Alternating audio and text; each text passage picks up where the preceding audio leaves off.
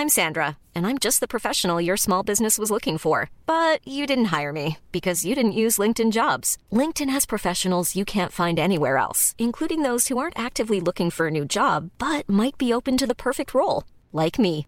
In a given month, over 70% of LinkedIn users don't visit other leading job sites. So if you're not looking on LinkedIn, you'll miss out on great candidates like Sandra. Start hiring professionals like a professional. Post your free job on linkedin.com/people today. Hi, I'm Daniel, founder of Pretty Litter. Did you know cats tend to hide symptoms of sickness and pain? I learned this the hard way after losing my cat, Gingy. So I created Pretty Litter, a health monitoring litter that helps detect early signs of illness by changing colors, saving you money and potentially your cat's life. Pretty Litter is veterinarian developed, and it's the easiest way to keep tabs on your fur baby's health right at home. Go to prettylitter.com and use code ACAST for 20% off your first order and a free cat toy. Terms and conditions apply. See site for details. Burrow is a furniture company known for timeless design and thoughtful construction, and free shipping, and that extends to their outdoor collection. Their outdoor furniture is built to withstand the elements, featuring rust-proof stainless steel hardware, weather-ready teak, and quick-dry foam cushions.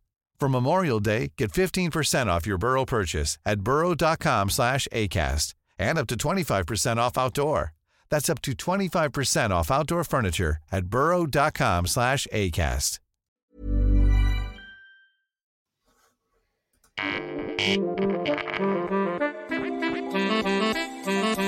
Hey everyone, Scott Hansen here from NFL Red Zone. I hope you're checking out 1 hour of 5-Yard Rush, one of the best podcasts on NFL football in the UK. Yo, what's happening, Rush Nation? It is Championship Week, baby. And for those of you that have joined us on the live stream, welcome in, welcome in. You can see Murphy's currently sat in front of an American football field for your viewing pleasure. Big man, how are you, my friend? It's Championship Week, baby. It is Championship Week, yes. Apologies for this not happening yesterday. I had a bit of a virus. I spent the day in bed, but I'm fine. I'm back to riding the lightning, as you will. So, yeah, Championship Week. It's been 109 days since the NFL season started. And we have 4 days left of the fantasy season, unless you play in week 18. I did put an interesting poll out there, which I'll share the results shortly. Yeah, it's a busy week. A lot of finals, a lot of championships I want to win this week. So fingers crossed. I put a lot of ships in the harbour. Unfortunately, went out of the Scottish Bowl this week, and unfortunately, both our Kings Classic teams lost this week. No small feat, thanks to Devonta Adams, who, Aidan Connell. Shout out to Aidan Connell, any guy who can not complete a pass in the final 47 minutes of a game and still win a game over the Super Bowl champions. Hats off to you. That is winning different, my friends. That is winning different. How many pass attempts did he have? Well, after the point where he stopped completing them? Yeah. I think he missed. I have to tell you, I have to look it up. It was at least 15. No. Yeah, it was a lot. I mean, he missed a lot of consecutive passes. Let me look up. I'll give you an exact number. I might have to go back and actually count them, but let me give you a rough.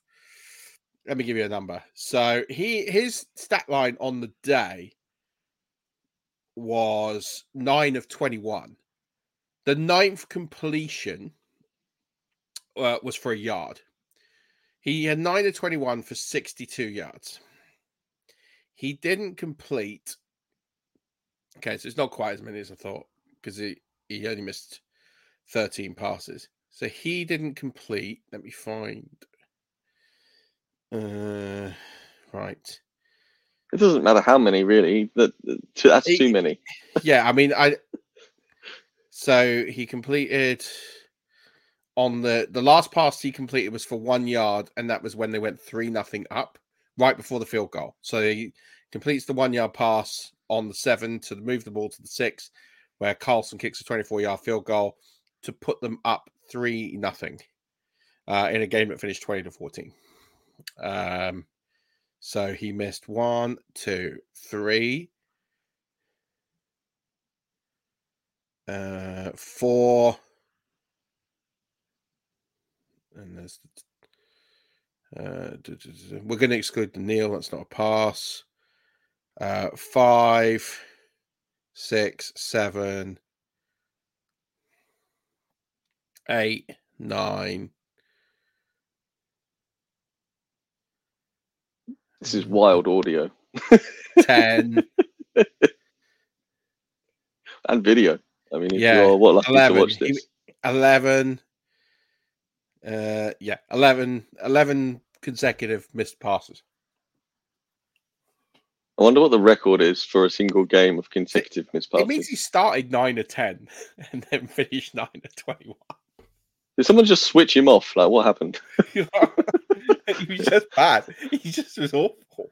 Do you know what's funny is Patrick Mahomes was absolutely terrible in this game and yet still looked like a Super Bowl MVP compared to Aiden O'Connell and yet still won the game. And if you started Devontae Adams, you probably lost. I did win a couple of matchups where I did start him, but man, it was not pretty. But we got a lot of championships to fight for. I'm really excited for this week. It's a culmination of all the work, not just the last 109 days, but of probably the 200 or so days preceding that goes into the content that we produce and the research and the projections and everything else. So it's an exciting time of year. I'm glad. I guess at this point in the year, I'm really glad that the fantasy season ends because you can just sort of break and you get the rewards of your labor. And then about 2 weeks later, I absolutely miss it. So, I hear you. Last week we were talking about James Cook, the explorer. Yeah. Well, I looked something up last week and completely forgot to mention it, but I think it still rings true. Do you know his first boat that he went on in his big first exploration was called HMS Endeavour? So, he's out there doing James Cook things, and we're endeavouring to bring you some ships back to your harbour. I just think it's... that's the T-shirt of the week right there. It's just every week. Every week. It's a wardrobe. It's a 17-week wardrobe. We've got you locked in, Rush Nation. Next year, you can wear one a week for the whole fantasy season, and it will never, ever be the same. For realsies. Love it. Yeah. Have you had anyone play that's gone off in your championship week games, Murph? So Brees Hall, Jetsty. I had a bit of Jetsty that I stashed away in some key matchups that delivered a bit for me last night, which is quite lovely. I had Jerome Ford in a matchup. I benched Jerome Ford in my Jersey league against Lucky Guy Fantasy. Shout out to Martin. Fierce rivalry. It is a 50-50 game that I'm projected to win right now by 0.4 points. I'm not convinced that that's good. Yeah. So I had Brees Hall. He had the Browns D. I left Jerome Ford on the bench and he's 26.1 points. So yeah, we'll see what happens. He dropped Joe Flacco. So yeah, I mean, it's going to go backwards and forwards. So yeah, it's early days. I think if you started someone last night, you're off to a good start, but I wouldn't say it's. I had David Njoku in a league as well, who produced quite nicely. So yeah, I'm in a lot of close games this week. It's championship week. You don't take anything for granted, and it always reminds me of you get to this point in the season and. The most common questions I get at this point of the season are like benching studs, right? It's someone hasn't done well for a few weeks, and it's like, okay, I'm going to sit Stephon Diggs. I'm going to sit, players who just, players that shouldn't be sitting, really. Players that you drafted in the top 3 rounds of drafts. Someone asked me, should I sit Garrett Wilson? And yeah, there's logic behind it. Like, I get the logic. It's your team at the end of the day. But I think if you spend a high draft pick, you've drafted that player to come big for you in big games. I just don't think I could ever sit a top player and live to see the day that they go off on my bench. I can always live with starting Stephon Diggs and he costs me a championship, then sitting him cost me a championship. That I couldn't live with. I just think I'd be so annoyed because you've drafted Stephon Diggs in the second round to be this guy, and I get it. And I've got a stat about Stephon Diggs while we're here, that actually, Stephon Diggs in December doesn't do very well. So Stephon Diggs, right? He hasn't logged 100 yards receiving since his sixth game of the season. So he logged 100 yards receiving 5 of his first 6 games, hasn't hit that mark since.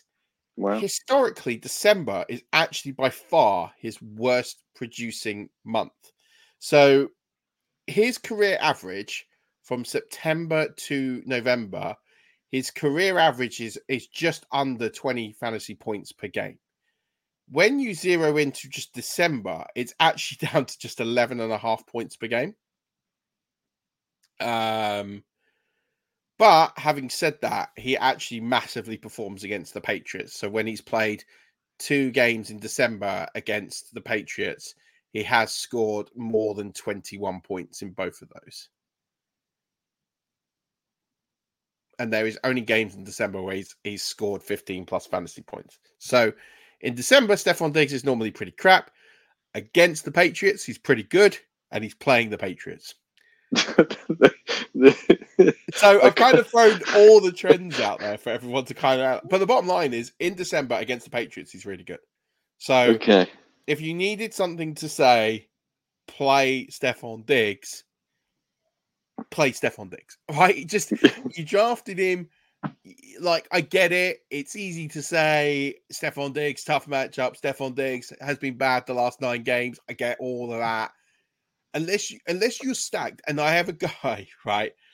I have a guy, and don't get me wrong, fair play to him. His roster is absolutely loaded.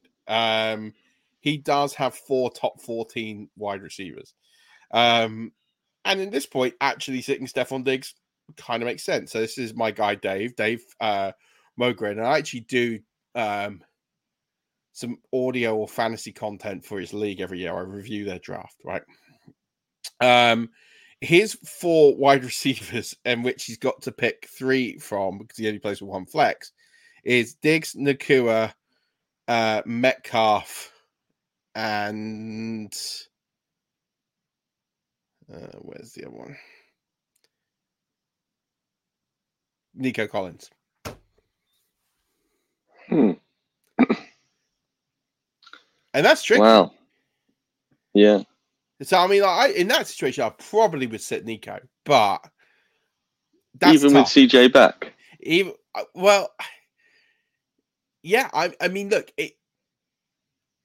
Nakua's a lock, right? Let's just get that one out of the way, and Nakua's a lock, right? So you got to pick Nakua on form, on points. He got 33 points last week. You're playing Nakua. That's pretty set. Yep. I couldn't live with sitting Stephon Diggs, as I've said, and he has massively performed against the Patriots in the past. It's a must-win game for the Bills. I'm starting Diggs. So then we've got DK versus Nico. Nico is questionable. He's carrying a bit of an injury, has been carrying a bit of injury. He could, listen, that's a hard decision. I would personally probably go DK, but I get the case either way. For me, they're close. Like, I don't... If you have a strong preference over the other, I couldn't sit here and make like a logical case. I think they are close. For me, I have DK inside my top 15 this week. I don't have Nico inside my top 15 this week. I just think the matchup with DK Metcalf this week is too good to pass up for me. So I play DK, I play Diggs, I play Nakua. But I can also understand the logic there of, or maybe I'd go Nico. But it's your fantasy team. Like, at the end of the day, you live and die by your results. I'm just going through my process and what I would do. And that's why people tune into the show, right? So, yeah. But if you've got a loaded roster and you want to bench Diggs, then I'm like, okay. If you're benching Diggs for like a top 15 player, I get it. I'm there. Like, okay. I wouldn't do it, but I get it. But...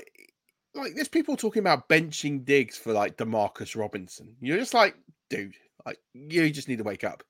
Yeah. Like, you're getting too cute, right? It's just that is the sort of thing that you'll lose on. So I couldn't do it. I just think for me, if I have Stephon Diggs, I'm playing Stephon Diggs almost everywhere. You've gone this far. If you were willing to not trade him by your league's trade deadline when he wasn't performing, then that should tell you everything you need to know, that you believe at some point he's going to come good.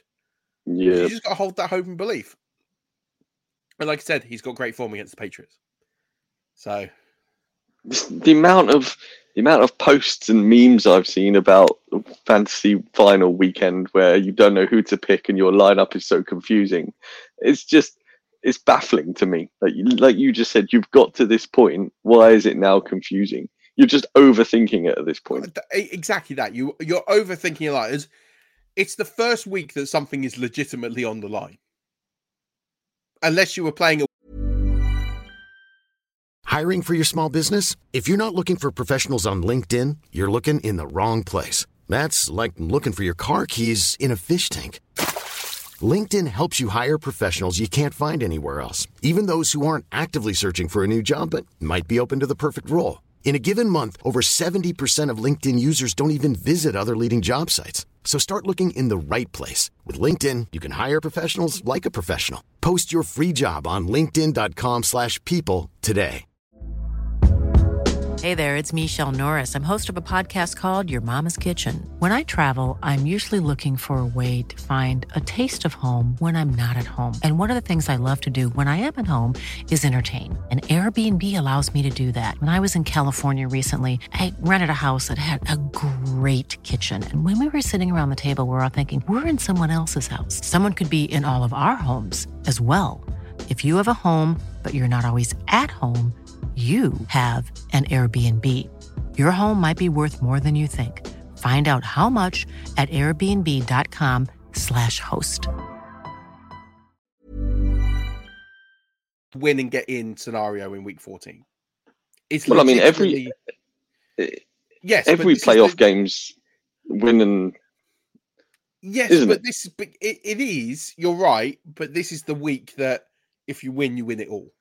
Oh, absolutely. This is the week. This is the week, is my point, is yes, week 14, win and get in, week 15, week 16, you are playing for something significant, but you're so close now that you can taste it and you can feel it, and you're already, if it's playing for money, you're already sitting there thinking about how you're going to spend your money. If you're playing for prestige, you have already got pictures in your head and you're dreaming of the trophy. Especially if it's your home league and you've never won it before. Like 100% you're dreaming of that trophy. Like I'm dreaming of the prizes I can win in the 5-yard champions of champions. I've never won that before, and putting that plate up in the office. I'm in the UFC where the winner gets a belt. I've got dreams of hoisting that belt over my head. It's hard, and you will overthink decisions, and that's fine. I think it's okay to take the time to think, but I just think you can get too cute. You can really sit there and zero in on a decision and it really come back to bite you. And I think I can always sleep knowing that I started my studs and they didn't perform, whereas benching my studs and they did perform. Like in the league where I benched Jerome Ford, so people go like, you benched Jerome Ford, like what's going on? Let me tell you who I played over him. Derrick Henry, Rashad White, and Breece Hall. Which is legitimately fair. Exactly that. Like I saw I saw Ford against the Jets as a floor play. Decent floor play. But I'm chasing upside in a matchup that is extremely close. And I thought, I'm going to take the guys who will deliver me upside. Now, admittedly, I did have in the flex spot Josh Palmer, who has now been ruled out. So there is a case that I could have started Ford over Josh Palmer. But I thought Palmer would go. He's not going to go. I do suffer a bit now. If I'd known that information yesterday, Ford would have gone in my lineup. But he hasn't, and that is the way it is. So but with the information I have at the time, I can exactly sleep that decision. Like I'm fine. Win or lose, the information I had at the time, I wasn't benching Rashad White, who's been a top 3 running back over the last 6 weeks, Derrick Henry, who had an absolute stunner last week, and Breece Hall, who has actually gone off this week. So I'm comfortable with my decision, and that's the process. And like, I'm okay starting my studs. I'm okay making those decisions. What I'm not okay with is benching Derrick Henry for Jerome Ford, and then Derrick Henry scoring 30 points. And I think that's for me, it's the fact we know Derrick Henry, we know Stephon Diggs, we know these guys have that play in them. And yes, Jerome Ford's done it, but the likelihood of him doing it is a lot less than Derrick Henry. Yeah, I think that's it. And there's a few really interesting scenarios coming out where there's players who have not performed. Travis Etienne's not performed in recent weeks. Stephon Diggs, we talked about, has not performed in recent weeks. There's a few players that have not performed in recent weeks, and the temptation is to drop them. And that's okay if you have a logical alternative that makes sense. But dropping them for a waiver wire flyer, dropping them for someone who hasn't been there, hasn't done that, doesn't make a lot of sense to me. That's the issue I have. So like, I'm trying to think of really good examples here. I'm almost struggling to think of them, but I just think that, yeah. It seems to me that at the beginning of the season, we talked about the whole groupthink and the problems that can create with your draft. And I feel as if the ability to create memes and posts of instant impact nowadays is so easy that almost the overthinking groupthink into the final week of fantasy is creeping into people's minds, whereas it should be easy to set your lineup. And yes, like you said, you can have some thought towards it, but there's so many people jumping into these conversations about panicking about their final week's lineup now, whereas last week it was super easy, just set and forget semi-final. That process is exactly the same. As long as you have a clear thought process going into setting your lineups, the process should be the same. It shouldn't now be difficult because it is the final week. And I think so many people are getting on these comments. Oh, I know what you mean. My lineup's difficult, and his lineup's this, and my lineup's difficult. And you just think, like, slow up, guys. Like, don't think like everybody else. That you've just hit the nail on the head. Don't think like. I don't want to say I came under some criticism, but some people seem to question why I think groupthink is bad. I don't think groupthink as a principle is bad. I think it's good to get a collective form of ideas to form an opinion.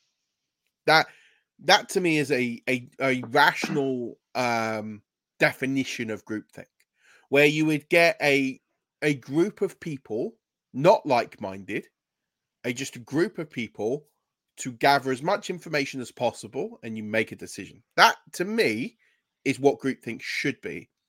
What there is on Twitter is consensus groupthink, where everyone says and thinks the same thing, or strives to say and think the same thing.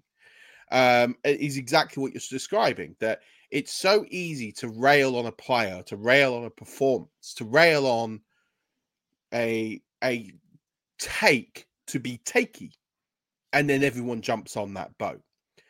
And it's so dangerous, because if you don't have a conclusive thought process or method behind what you do, this is when you make mistakes. Now, I can always live with mistakes based on my own process. You learn from that process. I make mistakes. I'm human.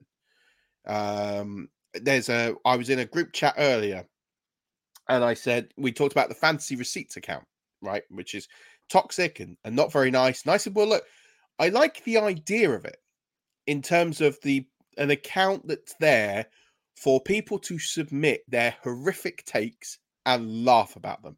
I like that as a concept. I think that's funny. I think it's something we should all strive to do, right? Is if you put a take out there and it's wrong, own it. Like, it's fine. You don't, and be self-deprecating about it. You say, oh my God, what an awful take that was. It's fine to be wrong. You're going to be wrong. Nobody's right 100% of the time. And have fun with it. It's a game, right? Where we talk about. The whole point of this is it's fun. And someone on the back of this group chat actually then created the account. So if you've been on my X account, Elon Musk's Fun Ground account, Murph_NFL, you'll see me retweet. I sent a couple in. I said that Saquon Barkley was going to be a huge rushing touchdown positive regression candidate this year, and he's absolutely flopped. He's got 4 rushing touchdowns this season. He was massively underachieved last year. He's massively underachieved this year. I own the L on that. It's a bad take, and I had logic and thought, and I'll look at it again. And you could sit there and justify it and say, well, they lost Daniel Jones and they lost players and there's injuries and the offensive line got a bit banged up. And you're like, yeah, but ultimately I got it wrong. I said that Mike Evans' touchdown rate would hit the absolute floor this year. Of course, I got that wrong. and I laugh at it because I thought Baker Mayfield would be crap, and he wasn't. It's fine to be wrong. It's fine to own that and be wrong. I laugh at it. I think it's funny, right?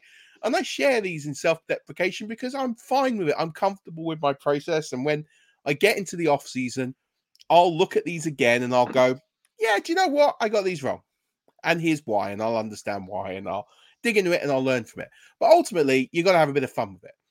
And my issue is that people are scared to be wrong, and people are putting takes out for attention.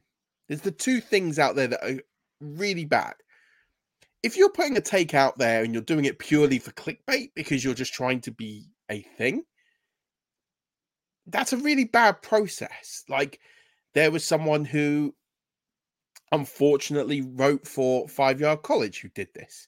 He historically put out takes to be takey, for attention, for clickbait. And he didn't work for us for very long because he got found out very quickly that this was his content had no substance. It had no rationale. It was, players going to the moon, and that was it. And it was like there was no logic behind it. There was no thought. There was no reason, right? And there are takes out there that I completely disagree with, but I understand the thought process, and I'm okay with that. I'm okay with people putting a take out there that's different to mine. And as long as there's logic and thought process and a reason behind it, you can accept that, right? If someone had said to me that, oh, Mike Evans is going to score 12 touchdowns because I actually think Baker Mayfield is an above average quarterback, I'd have gone, here's why I think he's going to be. I'd sit there and go, cool, I wouldn't have believed you, but they would have been right and I'd have been wrong. And that's fine. That's the whole point. It's a long tangent.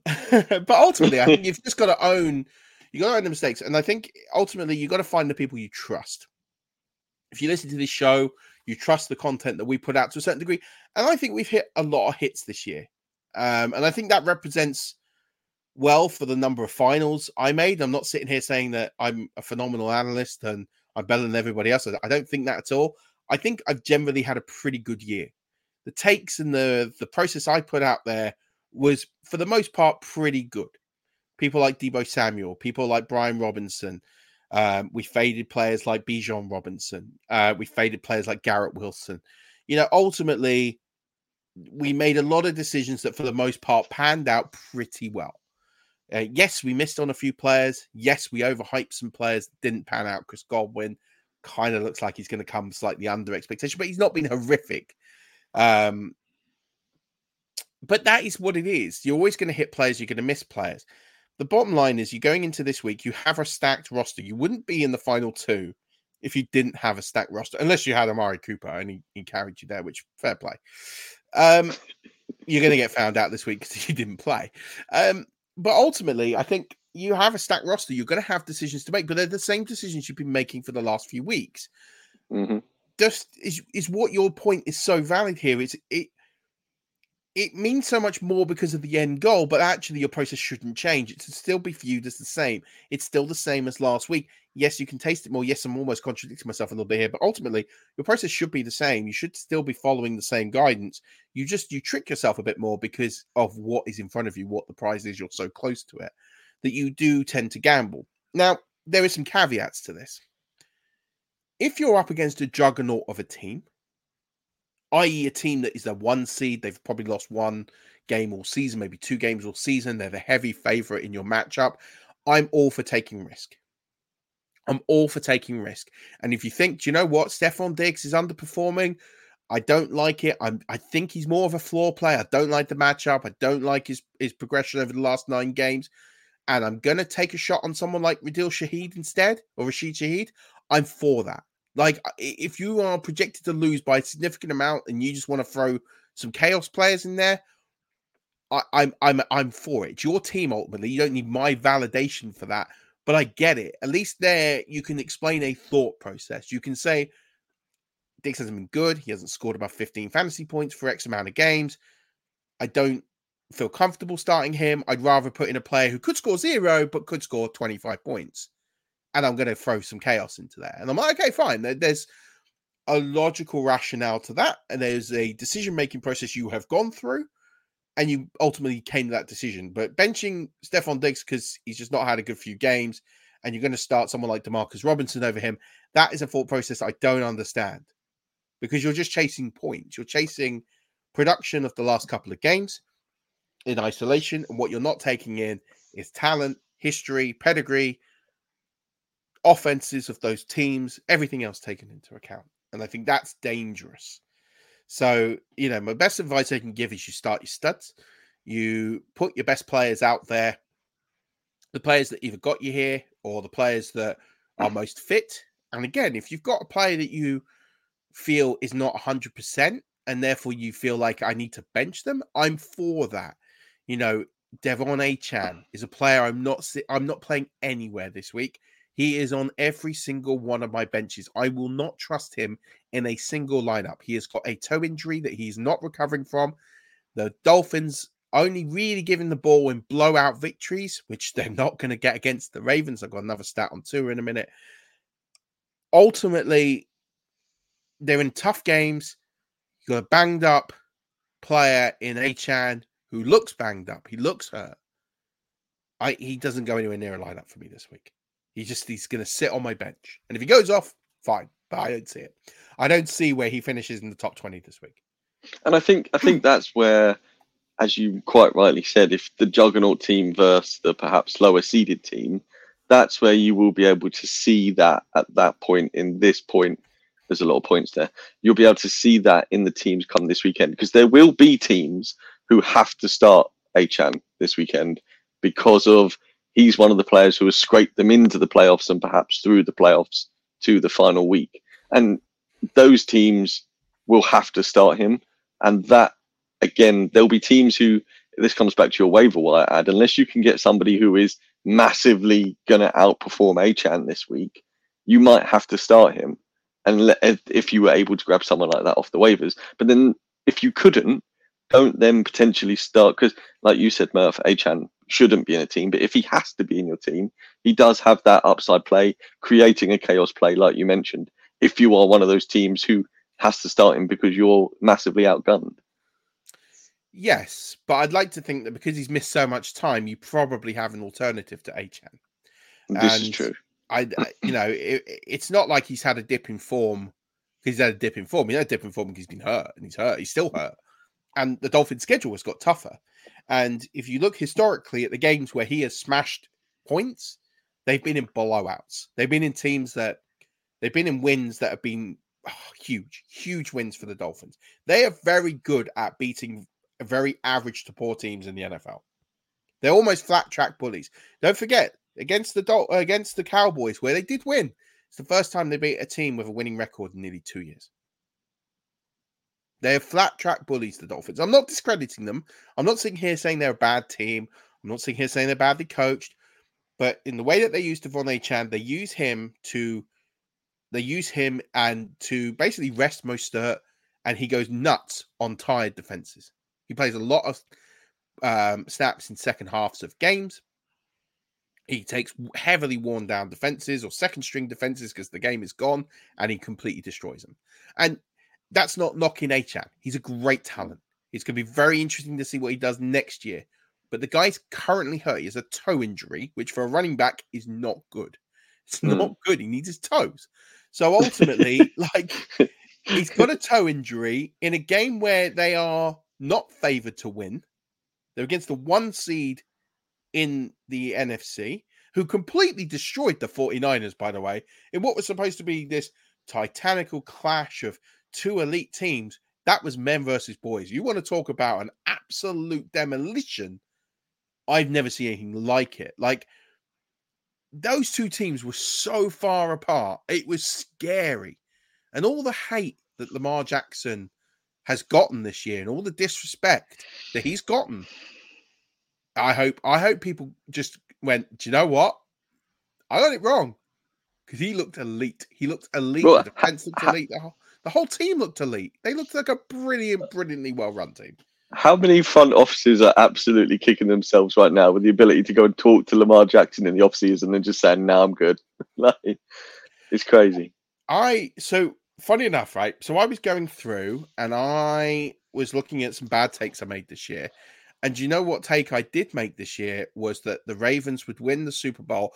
All right, I put them against the Vikings in the NFC, which, all right, probably not going to happen. And I had Lamar Jackson as the MVP. Well, that's a bad take. I mean, like, I got a lot of things wrong this year, but I feel like that's going to happen. I feel like that they are the best team in football right now. It's going to take something to stop them, but I do think he ends up as the MVP. It's going to take... If they beat the Dolphins, they pretty much lock the 1 seed, I believe. I could be wrong. I need to double check the permutations, but I'm pretty sure they're or thereabouts on the 1 seed. And then I think that gives him the MVP. Because if San Francisco end up as the 1 seed in the NFC, you just have to look at that game, and that will decide it. Like, that will decide it.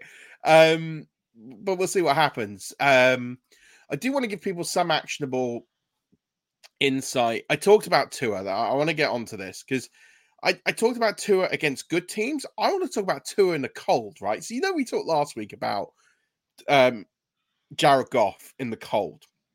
Yep. And I said, like, he's just bad. When it's cold, he's really bad. And then, look, he had a good game last week because it wasn't in the cold, right? Tua is also very, very bad in the cold. So I borrowed this research from Joel Smith, right? He's a fantasy researcher, great guy, great follow. And he did some research on Tua in under 50-degree weather. And in the games that he's played in under 50-degree weather, he averages just 10.5 fantasy points per game, and he has just 6 touchdowns and 11 giveaways. So that's fumbles and INTs. And he's up against the Ravens this week in Baltimore, so it should be scheduled to be under 50 degrees. The Baltimore Ravens have also only allowed 2 top 12 quarterbacks through 15 games, and 0 passers have broken 24 fantasy points this season. And they're the best defense against quarterbacks. And Tua is having to do that in the cold, where he's never performed well, and on the road. Yeah, I'm sitting Tua this week. I said this weeks ago. I'm sitting Tua for the playoffs. This is why I sat him last week. I was okay with that decision. Yeah, okay, he did okay. Didn't do great, but he didn't do horrific. I'm sitting him again this week. Wow. Oh, okay. By the way, breaking news. Cortland Sutton has been ruled out of Sunday's game due to being in the concussion protocol, and also Trevor Lawrence has been ruled out against the Panthers. Yeah, that's good luck, Jared Stidham. Can Jerry Jeudy finally do so? Oh, we haven't even talked about Russell Wilson yet. You're a Broncos fan. Like, I told you the news, and I told you my thought process on it. Russell Wilson is likely going to be cut. I don't know how they're going to do it financially, and I'll talk about why. What do you think, as a Broncos fan? What do you think? Do you think this is? I mean, it's got to be a shock. But what is your thought now you've had time to think about it? So before I give you my take on the blue and orange, I'd just like to let you know it's going to be 48.2 degrees in Maryland on Sunday, which is under the 50 degrees, Murph. So Broncos fan, I never liked the trade when we did it, and that I was vocal about that. I wasn't a fan of giving up what we gave up for the aging Russell Wilson when it's all hindsight and hearsay, but if you could have told me the following season we could have given up 2 firsts to get Lamar Jackson, then yeah, 2 winning seasons for a player who costs so much with a huge salary where we haven't made the playoffs. I think that's the cost of going forward. And if he gets injury, I just think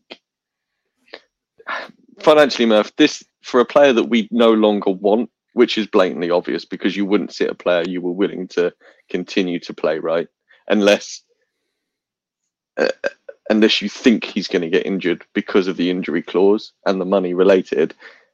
Is this financially the best point for us to give up on him by sitting him now? Look, you're sitting him because if he gets hurt, his contract is fully guaranteed. So ultimately, you sit him. The thought process originally was, well, you're giving yourself time to make a decision, which makes sense, right? You're not playing for anything this year. You're 1% chance of making the playoffs. I don't think you've officially been eliminated, but it looks very unlikely you're going to make the playoffs. So you're like, okay, you're buying yourself some time to make a decision, and you're taking the guaranteed contract off the table for now. News has then since come out that you're going to cut him. Now, that shocks me in a lot of ways. One, I don't understand why you would leak that so soon and now when you've got so much time to reflect and make a decision. And then you have the financial implications. So he's under contract next season for $36 million. The guarantee part is for future money, as far as I understand. If you cut him, you are going to take an $85 million hit, which you're already on the hook for some of that money anyway. Where it leads out to where you currently are in terms of over the cap, because the Broncos are projected to be 18 million over the cap based on the projected cap number. We don't know what the cap number is for 2024. So that's why it's all projected, because we don't actually know. It's just an estimation. So you're projected to be, with that 85 million cap hit, 67 million over the cap.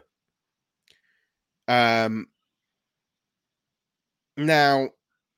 you're 43 players on your roster, top 51 count. You're going to have to spend another 7 to 9 million on draft picks, give or take. Again, that's an approximation. So you add that in, you're about 75 million over the cap. So you're at this point now where you lose the trade. The trade's done, right? It's a spent cost. But actually, to facilitate getting rid of him, you have to blow up the roster.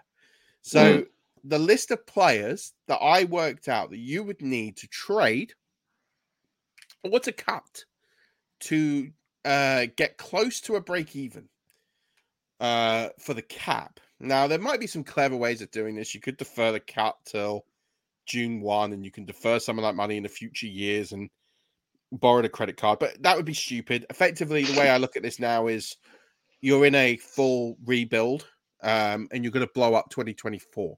So this is not only a trade that's not worked for a couple of years.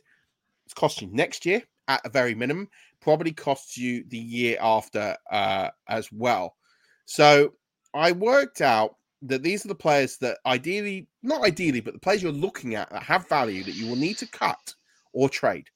Cortland Sutton, because he'll save you close to 10 million. Justin Simmons, who's arguably your best defensive player, because he'll save you 14.5 million. Garrett Bowles, 16 million. DJ Jones, 10 million. Tim Patrick saving 10 million. That I can see, like, he's injured. He never plays. Like, I can see you cutting him and saving 10 million. That kind of makes sense. And Jared Stidham, you can save 5 million cutting him. That kind of makes sense too. So if you cut or trade those players, that gets you 65, a little over 65 million.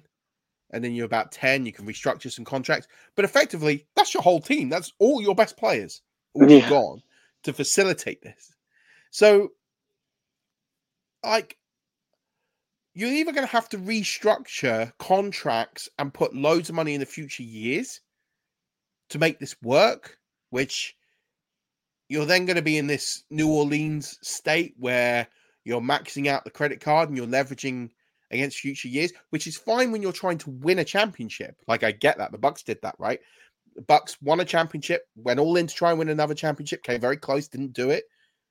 And they paid for it this year with 50 odd million in dead cap, which is why they had signed Baker Mayfield for 4 million. It's why they have 7 undrafted rookies on their roster. But what they've done is they paid the credit card in one go, and they might still make, in fact, they're likely to make the playoffs. So ultimately, it's kind of worked. The risk versus the reward was there.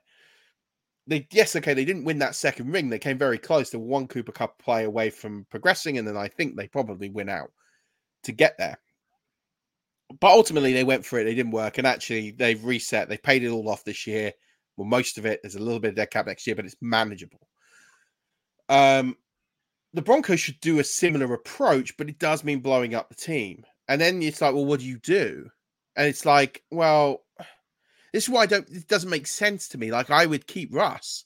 Like, he's under contract. I get that, but you're paying him anyway. Like, the Broncos, since you're blowing up 2024 anyway, and you're already paying the guy, what difference is it if you just keep him and play him on the roster next year? I get it. He's not the future. Fine. But you're paying him to not be there. So you might as well pay him to be there and then start roster building, and then don't take the credit card hit. And then you get rid of him the following year where the cap hit is significantly less. And then you've got time to plan all of this. As opposed to now, this all feels a bit rushed. And then there's this talk that they tried to get him to waive his contract, or they were going to, get rid of him. And it sounds like it's a complete breakdown that's far beyond what's gone on the pitch. And then on top of that, you've got Sean Payton, who went into retirement because his team in New Orleans lost Breeze. They couldn't draft a competitive quarterback. They were in significant cap hell to where they couldn't rebuild. And he's like, I just don't want to be part of this. And he retired. Didn't even go to another job. He retired. And he's now inherited almost the exact same situation after coming out of retirement. Do you think Sean Payton is going to stick around for a rebuild? I certainly don't. I don't think he's got the appetite for it. He might stick around next year. He might not. He might retire. Like, I wouldn't blame him. Like, I think he's been missold a dream here. It's just a mess. It's an absolute mess. And it's living proof that trading away multiple first-round picks for players in this era does not work. It doesn't work. It didn't work when, look at recent examples. Jamal Adams, that's not worked. Yes, okay, there's injuries and all other things, but ultimately it's not worked. Trey Lance, that's not worked. It's not worked here for Russell Wilson. There's many examples we could go through history of multiple first-round pick players where it's not. Yeah, I'm sure there's one or two. I'm sure there's instances where I can think of one, and that's when the Buccaneers traded multiple first-round picks for John Gruden, and then the first year wins a Super Bowl. That worked. All right, fair enough.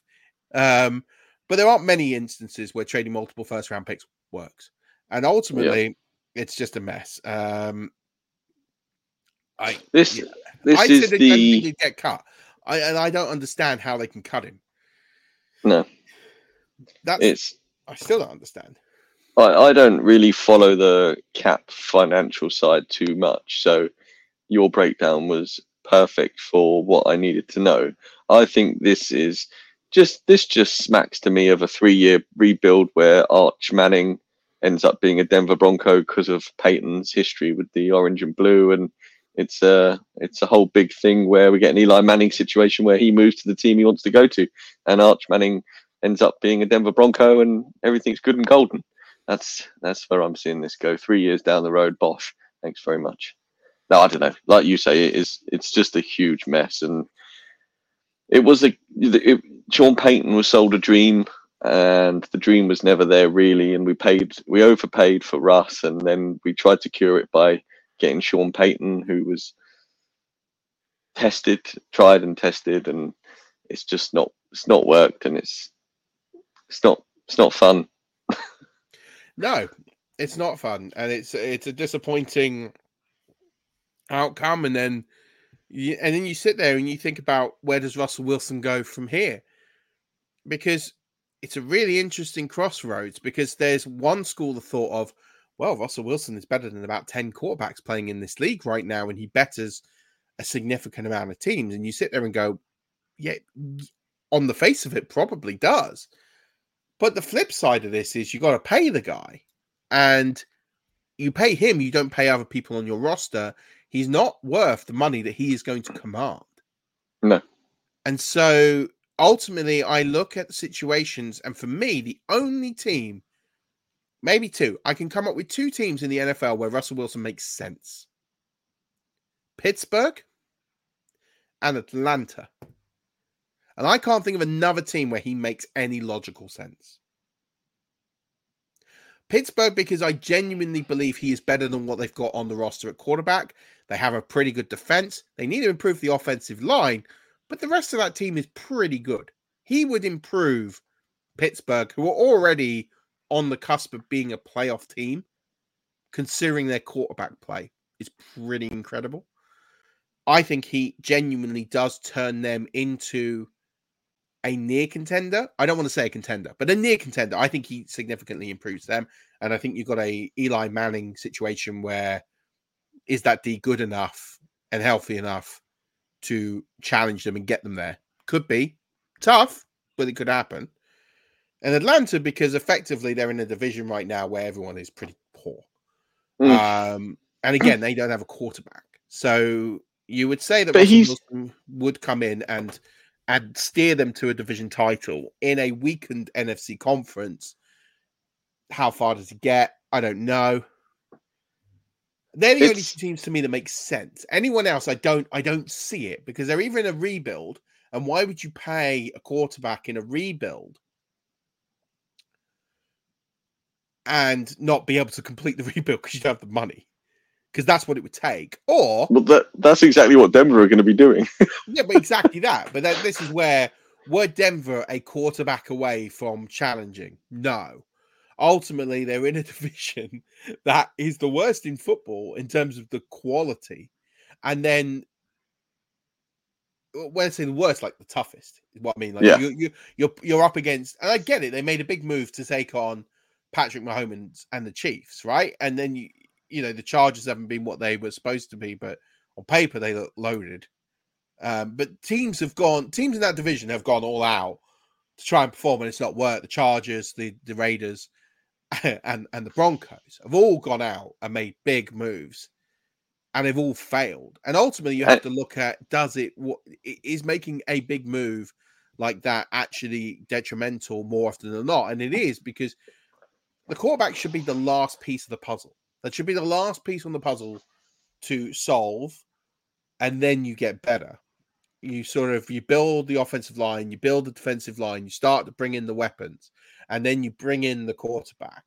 And you either bring him in through the draft, and you get that rookie contract for 4 or 5 years, which is the greatest advantage you have in sports. And let's not forget that the Legion of Doom, or Legion of Boom, that's Seattle. It's Animal and Hawk. The Seattle defense was as loaded as it was because Russ was earning a pittance because he was on a rookie contract. You know, having that rookie contract is a significant advantage for any sports team. The 49ers are absolutely loaded because they pay Brock Purdy $780,000 a year. Yes, sir. Like, ultimately, they are loaded because of that. They're not having to pay a quarterback significant money. It is a strategic, significant advantage that if you can get a quarterback and your roster is nearly complete, that you can go over the top on it. Same as the Eagles, Jalen Hurts. Jalen Hurts, again, rookie contract and making the most of it. And again, these are the advantages that you have by having a rookie quarterback. If you can't do that, then it's okay to pay a significantly good quarterback to get you over the line. This is a harder model to work out. Obviously, the Buccaneers got very lucky with getting Tom Brady, and that plan worked highly significantly for them.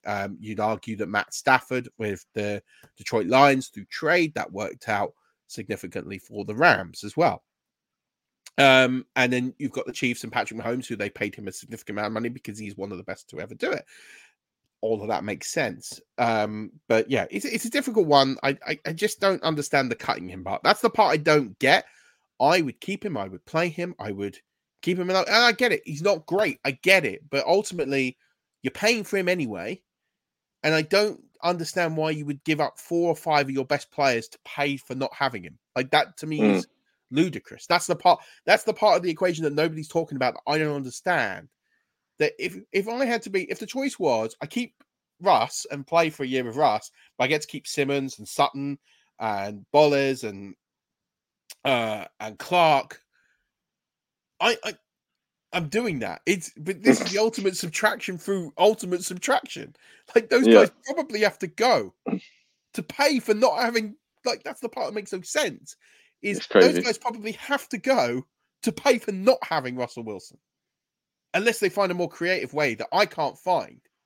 And they're smarter guys than me. I'm not doubting that. There probably is a more creative way. I just don't see it right now. And even if there is, it probably isn't enough of a financial benefit to not play him. Because when you look at the metrics and statistics and stuff, Denver actually haven't been that bad in some of the offensive metrics this year in regards to touchdowns and everything like that. They just, like you said, they went into a division in which is the worst to try and compete. And ironically, the teams in that division who are stacked to try and compete can't even compete with a team that is playing historically poor over the last 5 years for the Kansas City Chiefs. Let's be real for a minute, right? Take the money that he earns off the table. And I get it's hard. Take the money he earns off the table. Is Russell Wilson a bottom 5 quarterback in this league? No. Right. Is he a bottom 10 quarterback in this league? No, I don't think he is. I think he's top. I think he's a top half quarterback in the league. It's just hard for me to value him at true fair value because of what we thought as Denver fans was going to happen at the start of the season. I think he's bang average. I think he is bang average. I think he's somewhere between 15 and 18. I think he's average. Now, I get it. He earned mega money for a bang average quarterback. I get it's a bad deal. Are Denver going to get anybody any better next season? No. Can't afford to. Not for free. No. And you're not drafting one because you're not picking high enough. He's won just enough games to really screw the organization. So this is what I mean is you're going to pay him to not play for you and you're going to get worse at 4, maybe 5 positions. This is where you're biting your nose off to spite your face, Denver. That is ultimately what is going on.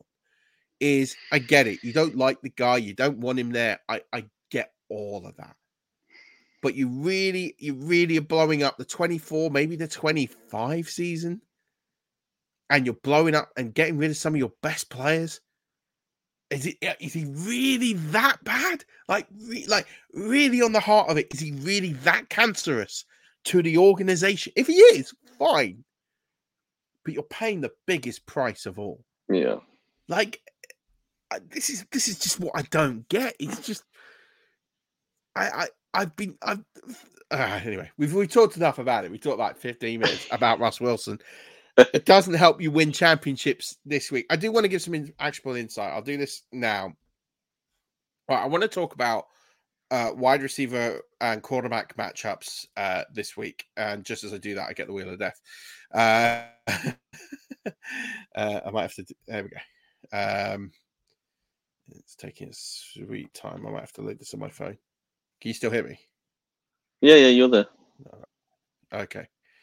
Yeah, I just sort of got the wheel of death. I'm going to do this on my phone. I want to just talk about some matchups that I have highlighted because I think these are really key. Last week I put some matchups together, and the ones I said that were the most challenging were really ones that were really all of them significantly underperformed their expectations. The really challenging matchups this week, and this is an important one to know for championship week.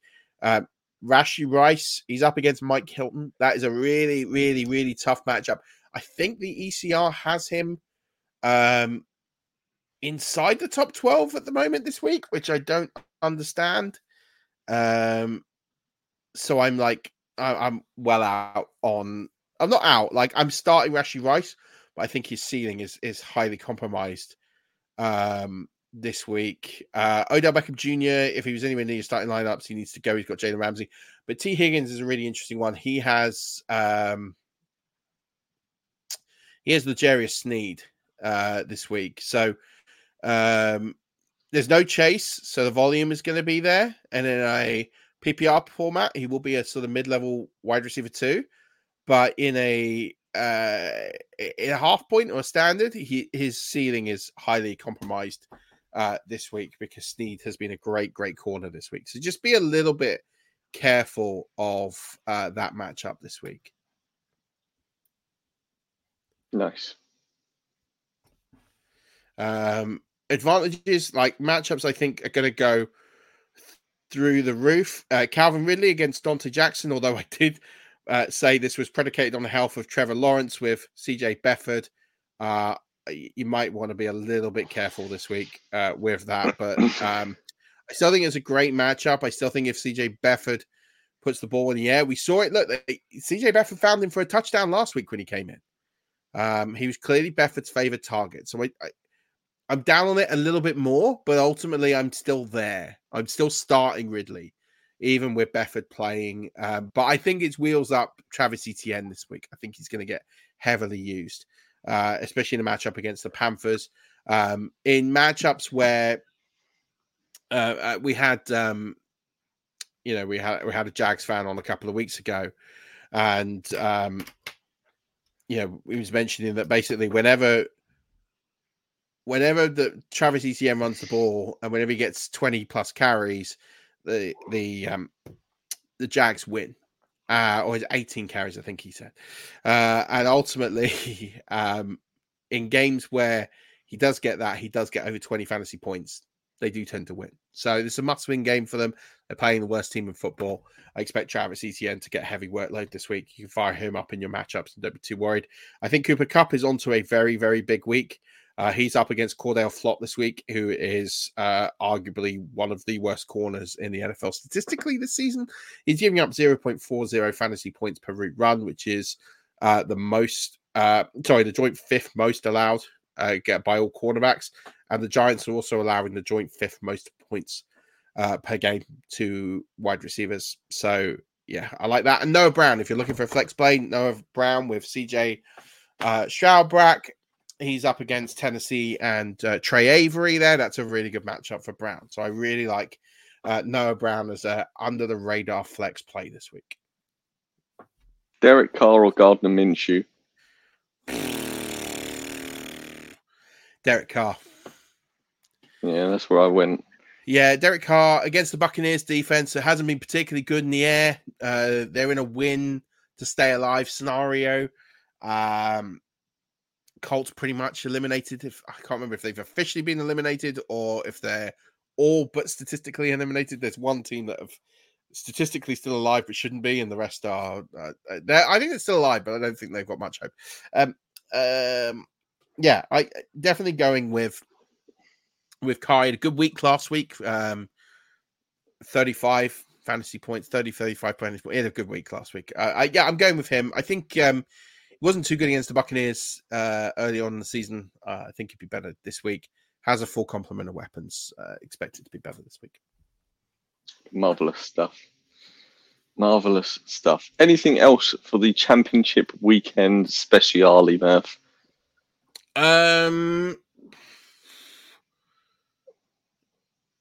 Let's see. A lot of question around Bijan Robinson, but with Taylor Heineke, he got 10 targets last week. I expect a similar workload for Bijan this week. You can fire him up, even though it's not someone that I'm particularly hugely high on and don't have a lot of. I do think this is a good matchup for him this week against the Bears.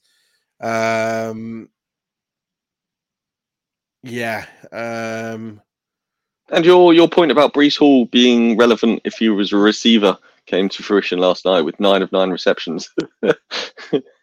So there you go. So I mean, 80% of his points second half of the season have come as a receiver. Did slightly better in the run game last night. Yeah, I think for me, you're looking at him and thinking that's someone who is that's his skill set. He's had a phenomenal season. You have to look at him and say in Dynasty he's probably what, the RB1, RB2 in Dynasty. He's got to be up there. People are going to put Bijan there. I'm not there. Not while Arthur Smith is a coach. And listen, anyone that's a Bijan Robinson fan should be cheering Tampa this weekend. Tampa win the division. That will likely see the end of Arthur Smith. That might free Bijan Robinson. That might change my thinking. I do believe Arthur Smith gets fired if he loses the division to the Buccaneers with a $4 million quarterback and 7 undrafted rookies.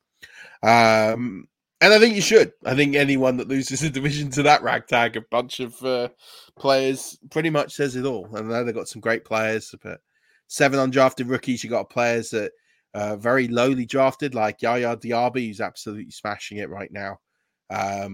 Christian Itzen, who's up there, is one of the best statistical safety / cornerbacks in football. Was a walk-on. Like, it's just ridiculous. So I think Arthur Smith will go, but I think you're looking at Breece Hall now. If he can stay healthy, really, ideally, you don't want to see him play next week. You want to see him benched or just heavy reduced and come in the next season and be a lot better. And I think he's up there as one of the top 2 in Dynasty running backs. But yeah, again, if you followed this podcast, I think we've given you a lot of actionable advice over recent weeks. That's why I kind of called the trends this week, because your rosters are your rosters. There's not much you can do. You can't make any trades. There's not much on the free agency waiver wire this week. Ultimately, I think most people know who they're going to start by now. They probably set lineups. So I think really it's just about don't let groupthink, and especially bad takes, cloud your judgment. Sit down and really work through your decision-making process and make those critical decisions. Start your studs where possible. Throw some chaos players in if you're an underdog and hope for the best. And have fun, ultimately. It's a game. Like, have a lot of fun. Try and win some ships. Good luck to everybody who's out there fighting. Well done on getting this far. I got a lot of finals, so I hope that the people I'm up against lose spectacularly. I want to win. Thankfully, Murphy, you and I are not faced off in any finals this year. No, which is always we're nice. not. We're not faced off in any finals. I am in the final of your home league. I'm trying to take your title from you. Obviously, hey, look, listen. I took that title away from myself when I drafted old people. So, yes. And then also, I don't know if regular listeners of the show will remember Joel, our commissioner extraordinaire, who came on early in the season. And shout out to Joel. Again, a phenomenal season commissioning. He is up against Adam Rank in the toilet bowl game. Which is great. And I'm in the championship game. So he made a nice sort of snippy remark about how I'd never been to his bowl game. I don't know if it was on here or if it was in the draft video, but let's just say I took that. I kept the receipt, as the kids would say. I'm in the championship this week. It's a 50-50. I'm actually playing the guy who I replaced in the league, and then he's come back. It's a redraft. It's not a dynasty. So, like, he left, I took his spot, and then someone else left, and he came back. So, interesting times ahead to see if I can take down that one. But at least I've become the best fantasy analyst called Adam in that league for the second consecutive year. Which is always fun. So if I'm playing you this week, I hope your lineup against me stinks to high heaven. I've got 3 fantasy care eliminators that I'm including my own. What a terrible host. I put up a prize. And now you're going to take it back. Which is a champion's t-shirt. And I'm up against Johnny. So if I win it, I either have to buy a shirt for myself or not buy one. Yeah. Mm. It's quite embarrassing buying a shirt for yourself. Hey, But you got there, my friend. You I got haven't there. won it yet. I might lose. He put up a bigger score than me last week, so we'll see. But yeah, it's a fun time of year, and like, thank you to everyone who has partaken, who has listened, who has sent questions, who has interacted in the pod anyway. Listened to 5 minutes, shared, told friends, guested, anyway, in any way that you've been part of this podcast. We appreciate you. Also, it would be remiss of me to not mention some wonderful people who are leaving our family this year. Makes it sound like they're dying. They're not dying. But the wonderful Rob and Pitsy are hanging up their microphones and stands. If you missed it, the final Fast Action Friday aired earlier today. And we got to know Pitsy through interactions early on in this podcast.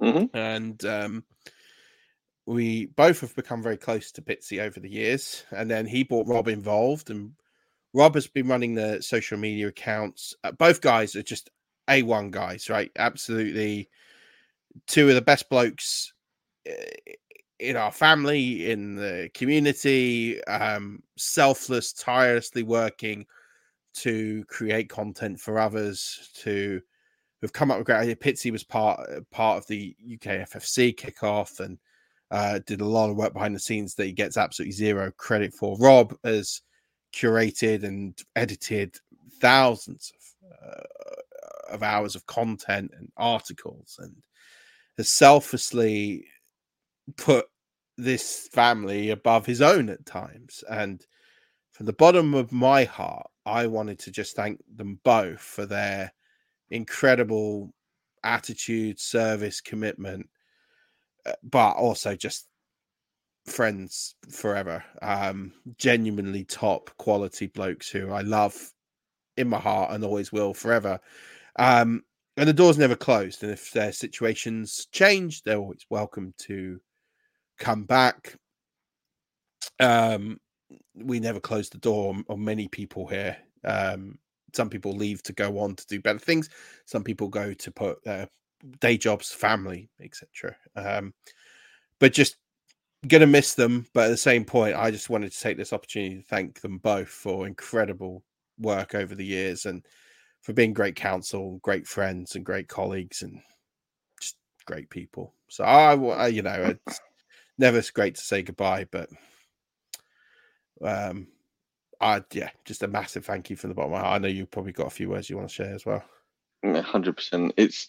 They've been some of the OGs from when 5 Yard turned from the kitchen table hobby of a couple of fellas to taking on staff and creating more podcasts and websites. And what people don't understand from the podcast side of things when creating podcasts is it is not just a plug and play sort of thing. There is so much more that goes into creating a podcast and a brand that we are lucky enough to be able to call 5 Yard these days. And none of that would have been able to happen the way it has without Pitsy and Rob. And like you said, Murph, a couple of guys that, regardless of situation, I will always have in my phone book, and they will always be my friends, and I will always speak to them. And 5 Yard won't be the same. It's like when Rich left and now Pitsy and Rob are leaving. 5 Yard will not be the same without them. So it is a massive thank you from me, and you said so, Murph. And we'll carry on. We'll keep striving, but there will be a Pitsy and Rob shaped hole somewhere in that Star-Spangled Banner that you see above our glorious faces, Murph. So yeah, massive thank you to you guys. We are going to miss you greatly, but as Murph said, the door is never closed. So you are welcome back at any point, fellas. But yeah, a massive thank you. And if you two are in any ships this year, we wish you glorious endeavors. And talking of endeavors, Murph, the HMS Endeavour that we are both aboard this week is looking forward to tying itself up against other ships that we've acquired this weekend in the 5 Yard harbour. It's that time of year where we get to celebrate amongst friends and I guess revel against the enemies of the fantasy football community that we love so much, right? Yeah, absolutely. I'm up against some absolutely fantastic people, some great friends, great colleagues. I've made so many great friends this year. I've continued to harvest friendships throughout the year. It's been a crap year for me for a health perspective, but it's been a wonderful year enriched by listeners of this podcast, followers on Twitter, friends for life, people who I've never met took the time to send me videos of support and hope for my birthday, people who dropped me messages of support when I was in my hospital bed for 30 odd days and didn't have the energy to even stand up, people who sent me stuff in the mail, some anonymously, some not so anonymously, just blown away with this community. It reminds me of when I first started podcasting with you, Stocks, right? And, I always said to you, my mission was to end random NFL.com leagues for the UK people. That the UK people would be able to find like-minded people to play in leagues. And I said that I would host as many leagues as I physically could to ensure that people had at least one league that they could play in. And that mantle has grown. We haven't let up on that mantle. Others have taken up that mantle. We now have a really strong community of players, of people. We have our own fantasy football expo, for crying out loud. If you told me 7 years ago that was going to be on the table, I would have gone, no chance. And I think we're now at the point where we can say that people in the NFL don't have to play on a random NFL.com league anymore. There are enough leagues run by enough good people. Charity leagues, paid leagues, free leagues, interesting leagues, IDP leagues, whatever leagues. You've got Simo running 100 plus people in Brick Towers. You have Matt Cullen running the JTT. You have Greg and Foley in the Warrior Bowl. You have Jack Humphrey, who hosts several leagues and a charity league of his own in honor of good friend Steve Rains.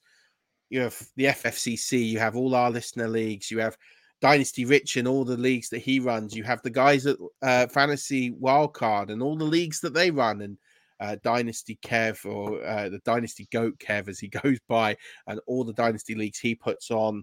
And Neil, who's got multiple leagues that he runs.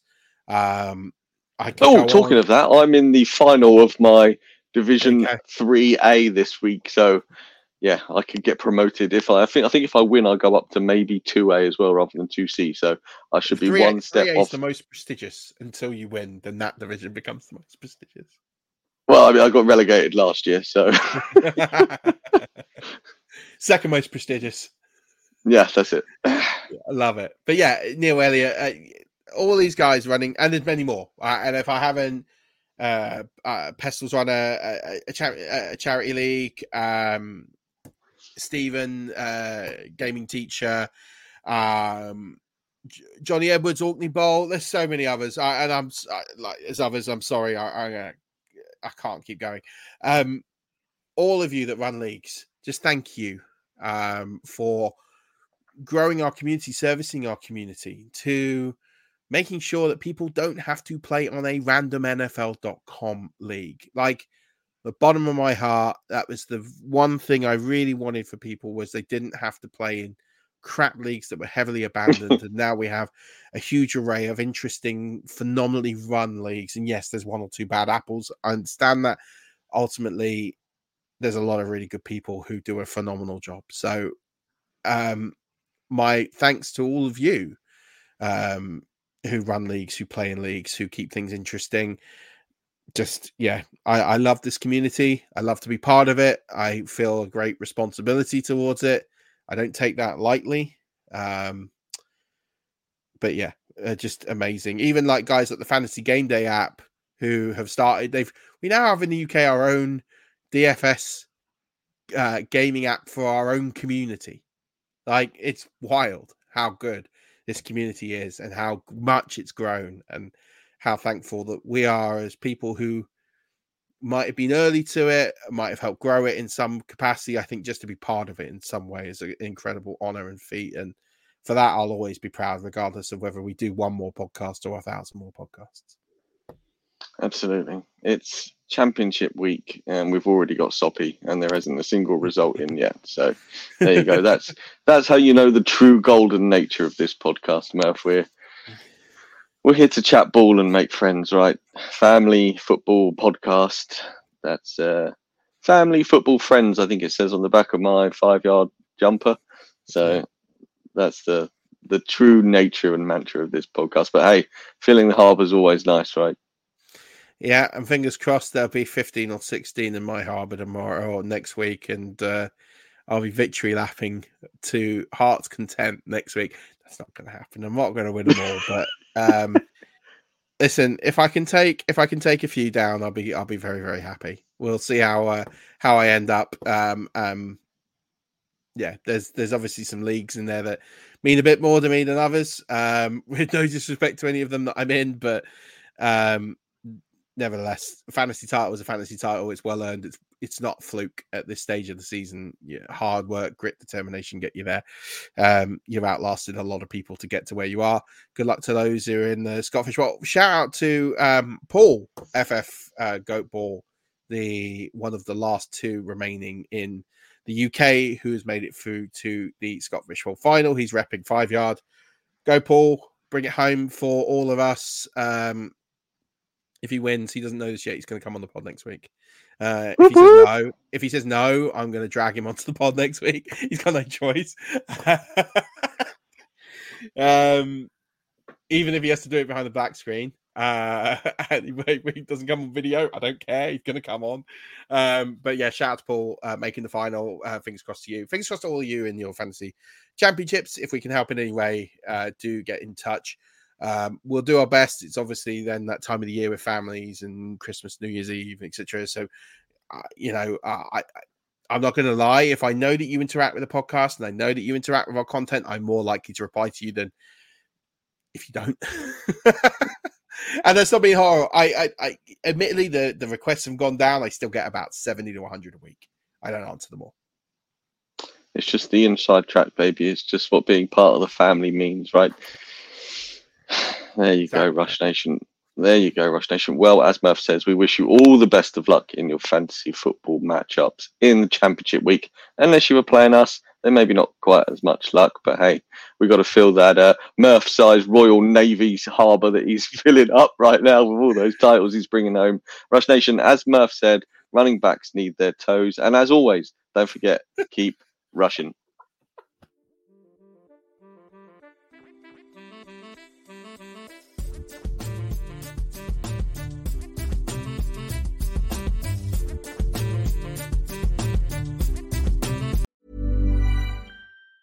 Hi, I'm Daniel, founder of Pretty Litter. Did you know cats tend to hide symptoms of sickness and pain? I learned this the hard way after losing my cat, Gingy. So I created Pretty Litter, a health monitoring litter that helps detect early signs of illness by changing colors, saving you money and potentially your cat's life. Pretty Litter is veterinarian developed, and it's the easiest way to keep tabs on your fur baby's health right at home. Go to prettylitter.com and use code ACAST for 20% off your first order and a free cat toy. Terms and conditions apply. See site for details. Mom deserves the best, and there's no better place to shop for Mother's Day than Whole Foods Market. They're your destination for unbeatable savings, from premium gifts to show-stopping flowers and irresistible desserts. Start by saving 33% with Prime on all body care and candles. Then get a 15-stem bunch of tulips for just $9.99 each with Prime. Round out Mom's menu with festive rosé, irresistible berry chantilly cake, and more special treats. Come celebrate Mother's Day at Whole Foods Market.